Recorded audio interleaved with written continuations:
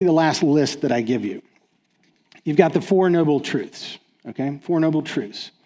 And this is really where the rubber meets the road as far as Kevin is concerned, right? We had this conversation.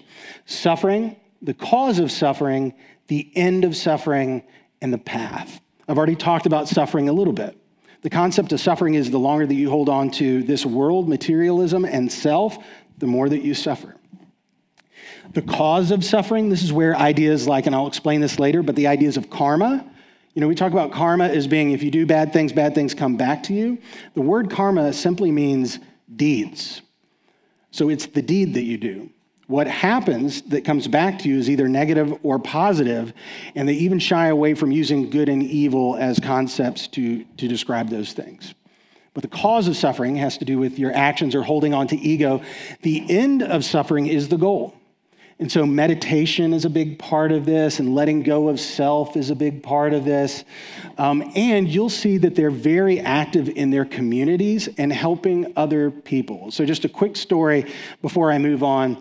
When we visited, Kevin was astounded at how kind the conversation was, how nice the conversation was that we were having. He told me a story of how they were serving their community, picking up trash, putting it in a trash bag, and they had a sign for which Buddhist temple they were from. And as people drove by, they would curse at them. They would throw trash at them. They would call them names. And I can't tell you how hurtful that was to him, though I could tell he really was trying not to really talk about it all that much. But the reason I'm telling you that is that stuff happens and it's out there, and it's our responsibility as people that love your neighbor well to not do those sort of things.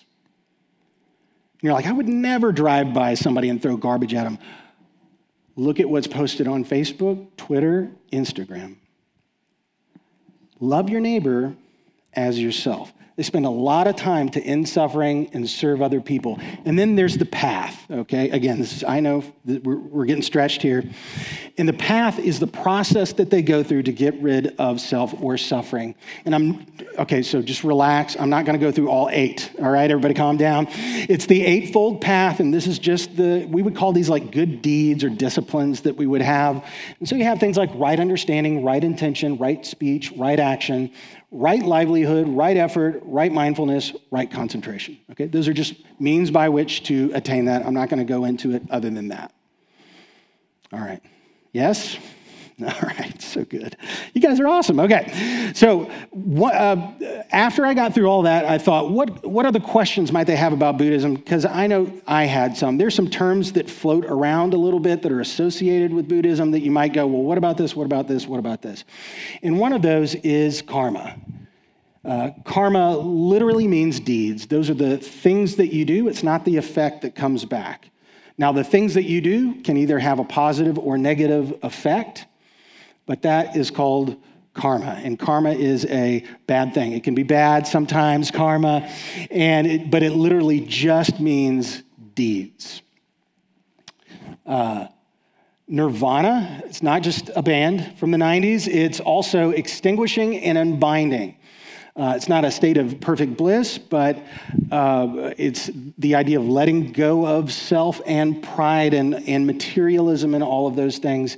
And the more that you are enlightened, the closer you are to not repeating the cycle of rebirth or reincarnation, which is something else that you're probably asking about. Reincarnation is more of a Hindu concept than Buddhist, but it is present in Buddhism.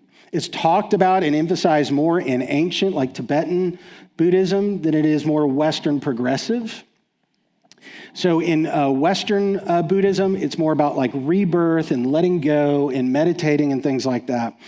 But enlightenment is discovering the truth about life and yourself, all right?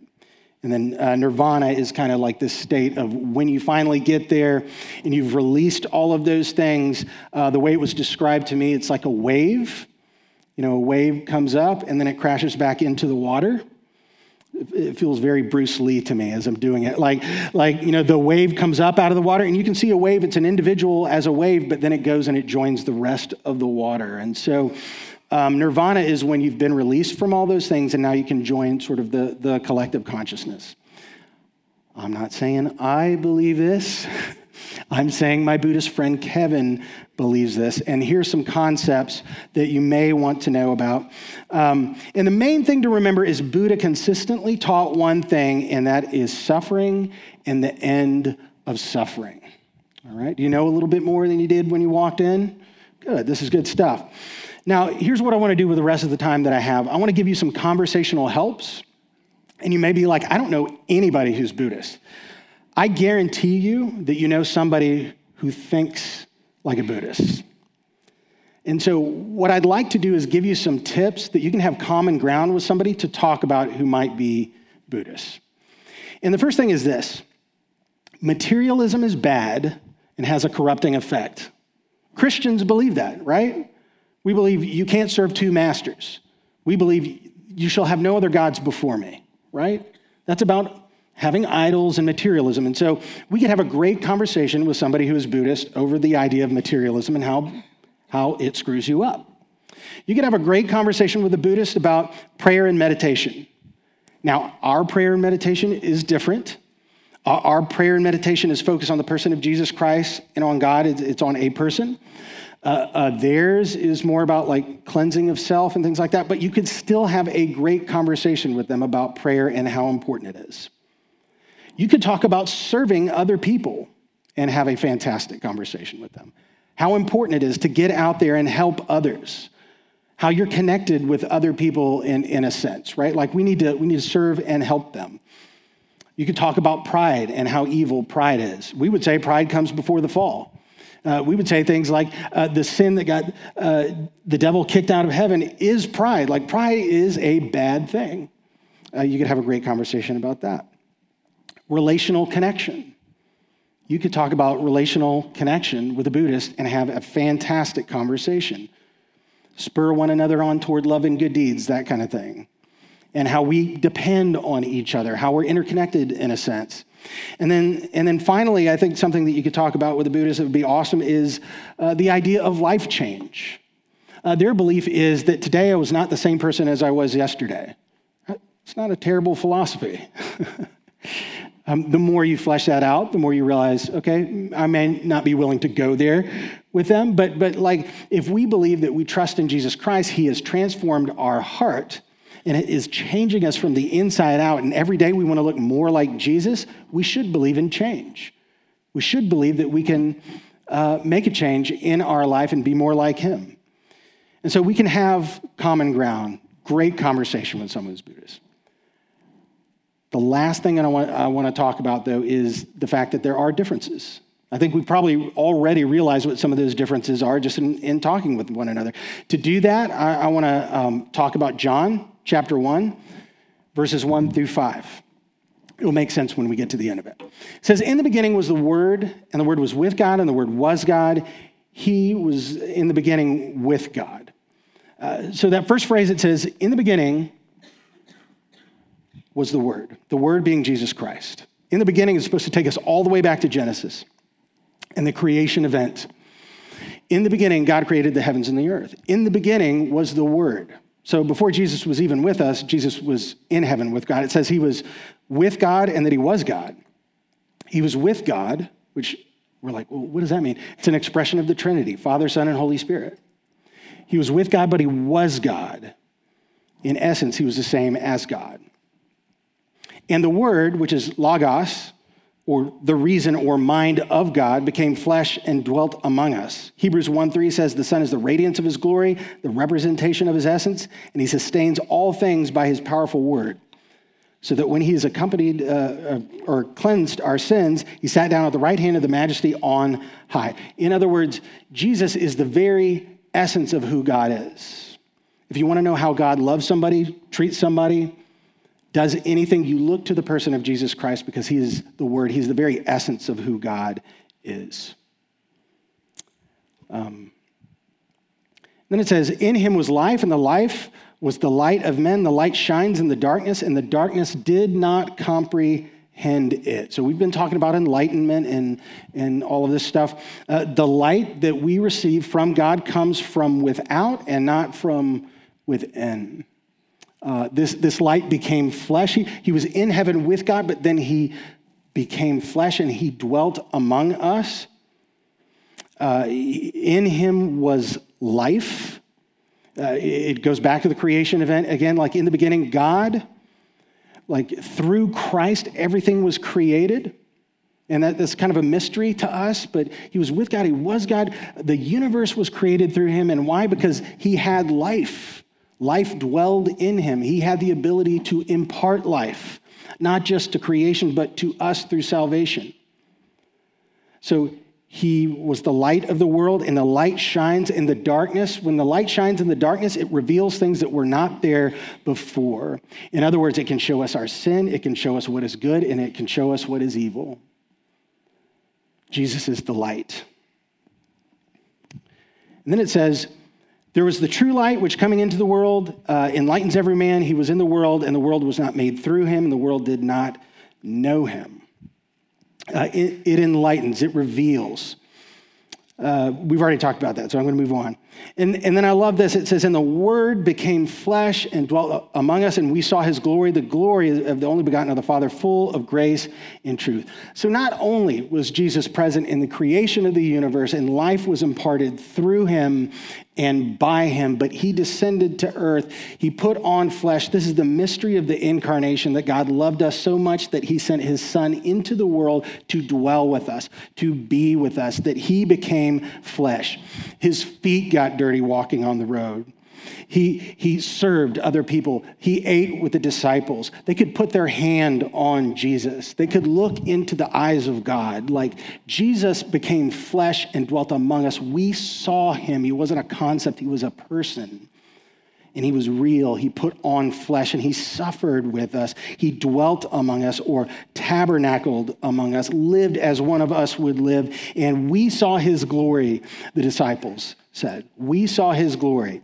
We saw him face to face. We saw the miracles. And it says that he was full of grace and truth. So I'm going to end with this verse, because as we talk about differences, I love the idea that Jesus himself, like this God-man, right, that descended from heaven to earth, that put on flesh. He loved us so much in order to show us the path, in order to show us the way. He tabernacled. He lived among us. They could put their hands on him. He loved us so much that he did those things. But as God, he could be arrogant. He could be pompous. He could be mean, but he wasn't. He was full of grace and truth. As we talk about our differences with other people who believe differently from us, let's be filled with grace and truth. You know, truth without grace annihilates. Grace without truth is just a license to do whatever you want. And so as people of God, we want both of those things. Why? Because Jesus was full of both of those things. And to be like Christ, we have to do those things. So with that in mind, here are just a few differences. And the first difference is what we've already declared: the presence of God in our life. God is intimately involved in our lives. We can cry out to God. We can pray to God. We can know, before I came out on this stage, I've said this before in the first service, but before I came out on stage, I was really nervous. And then I remembered something. God is with me. I was less nervous. Like, I could walk out on the stage and go, God is with me. Like, where I mess up, he's going to, pick up the pieces.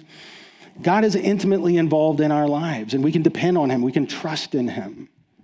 So one of the differences is that God is involved in our life and cares. Another difference is this: the concept of good and evil. Because Jesus is the way, the truth, and the life, because he is the light of the world, he can show us what right and wrong is. We can point to things and go, you know what, that's not good. We shouldn't do, that's evil, like that's sin. And then we can point to other things and go, okay, maybe this is good. Why? Because Jesus is the light and he's shown us what good and evil is. We can look at good fruit and bad fruit, fruit of the Spirit. And then lastly, heaven is a reality. This is a major difference between the two of us. Now, my friend Kevin, he talked about an afterlife. So it's not that it isn't present. So I don't want to misspeak. There is an eternity on that side. But for us, we do experience it as individuals. I did a funeral this week, and one of the things that I said in that funeral was heaven is a place and a person. It's a place that we go and we experience, but it's not heaven unless Jesus is there.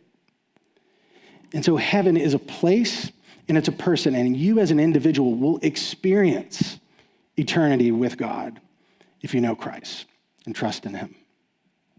So those are some differences. I hope that helps you a little bit. And I want to end with this.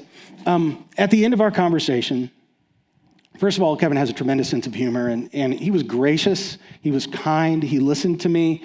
When I said things that I was like, is this true? And it was just ignorant because I didn't know. I just, blah, and he's like, no, that's not true. So here it is, and he would tell me just patiently. And other times he'd go, you nailed that one. That's absolutely true. And so we had this great conversation, but we were joking. When he walked up to the church, I saw him coming, and he was like, hey, sorry, man, I didn't put on my orange robes or my beads, and I was like, it's okay. I didn't wear my collar or my crucifix, so we're good, we're even. So we sat down and we just had a pleasant conversation. I wasn't worried. I wasn't scared. I didn't think he was going to convince me to become Buddhist or anything like that. He wasn't scared that I was going to convince him to become a Christian, but we still talked about our faiths together in a civil, loving way. And I really believe that we can experience that. But it starts here. It starts with us. And I know the argument sometimes is like, well, man, eternity is an important thing. Heaven and hell, man, those are big stakes. And I would agree with you 100%. They are. It's too important not to deliver with love. If you want someone to receive the gospel, you can't coat that with hate or anger or accusation and expect that they would receive it. It is too important to get wrong. That means we have to love our neighbor as ourself. And so when you talk about your faith, it has to be delivered in love and not winning the argument. The relationship needs to take the lead. Let your friendship with other people drive how you speak with them and about their faith. Let me pray for us. God, thank you for this morning. Thank you for your son, Jesus Christ. God, I thank you for Kevin and the friendship that I've made with him and his community. I just pray for them, Lord, that you would protect them, keep them from people who would say terrible things or mean them harm. God, watch over them in that community, Lord. Thank you for your son, Jesus Christ, who enlightens us. He is the light of the world. At the beginning, he was with God. He was God. He put on flesh. He tabernacled. He dwelt among us. We can point to Jesus and go, that's what God looks like in the flesh. Thank you for that, Lord. Help us to love others and to share our faith and learn about their faith in a loving and compassionate way. It's in your son's name that we pray. Amen. You are dismissed.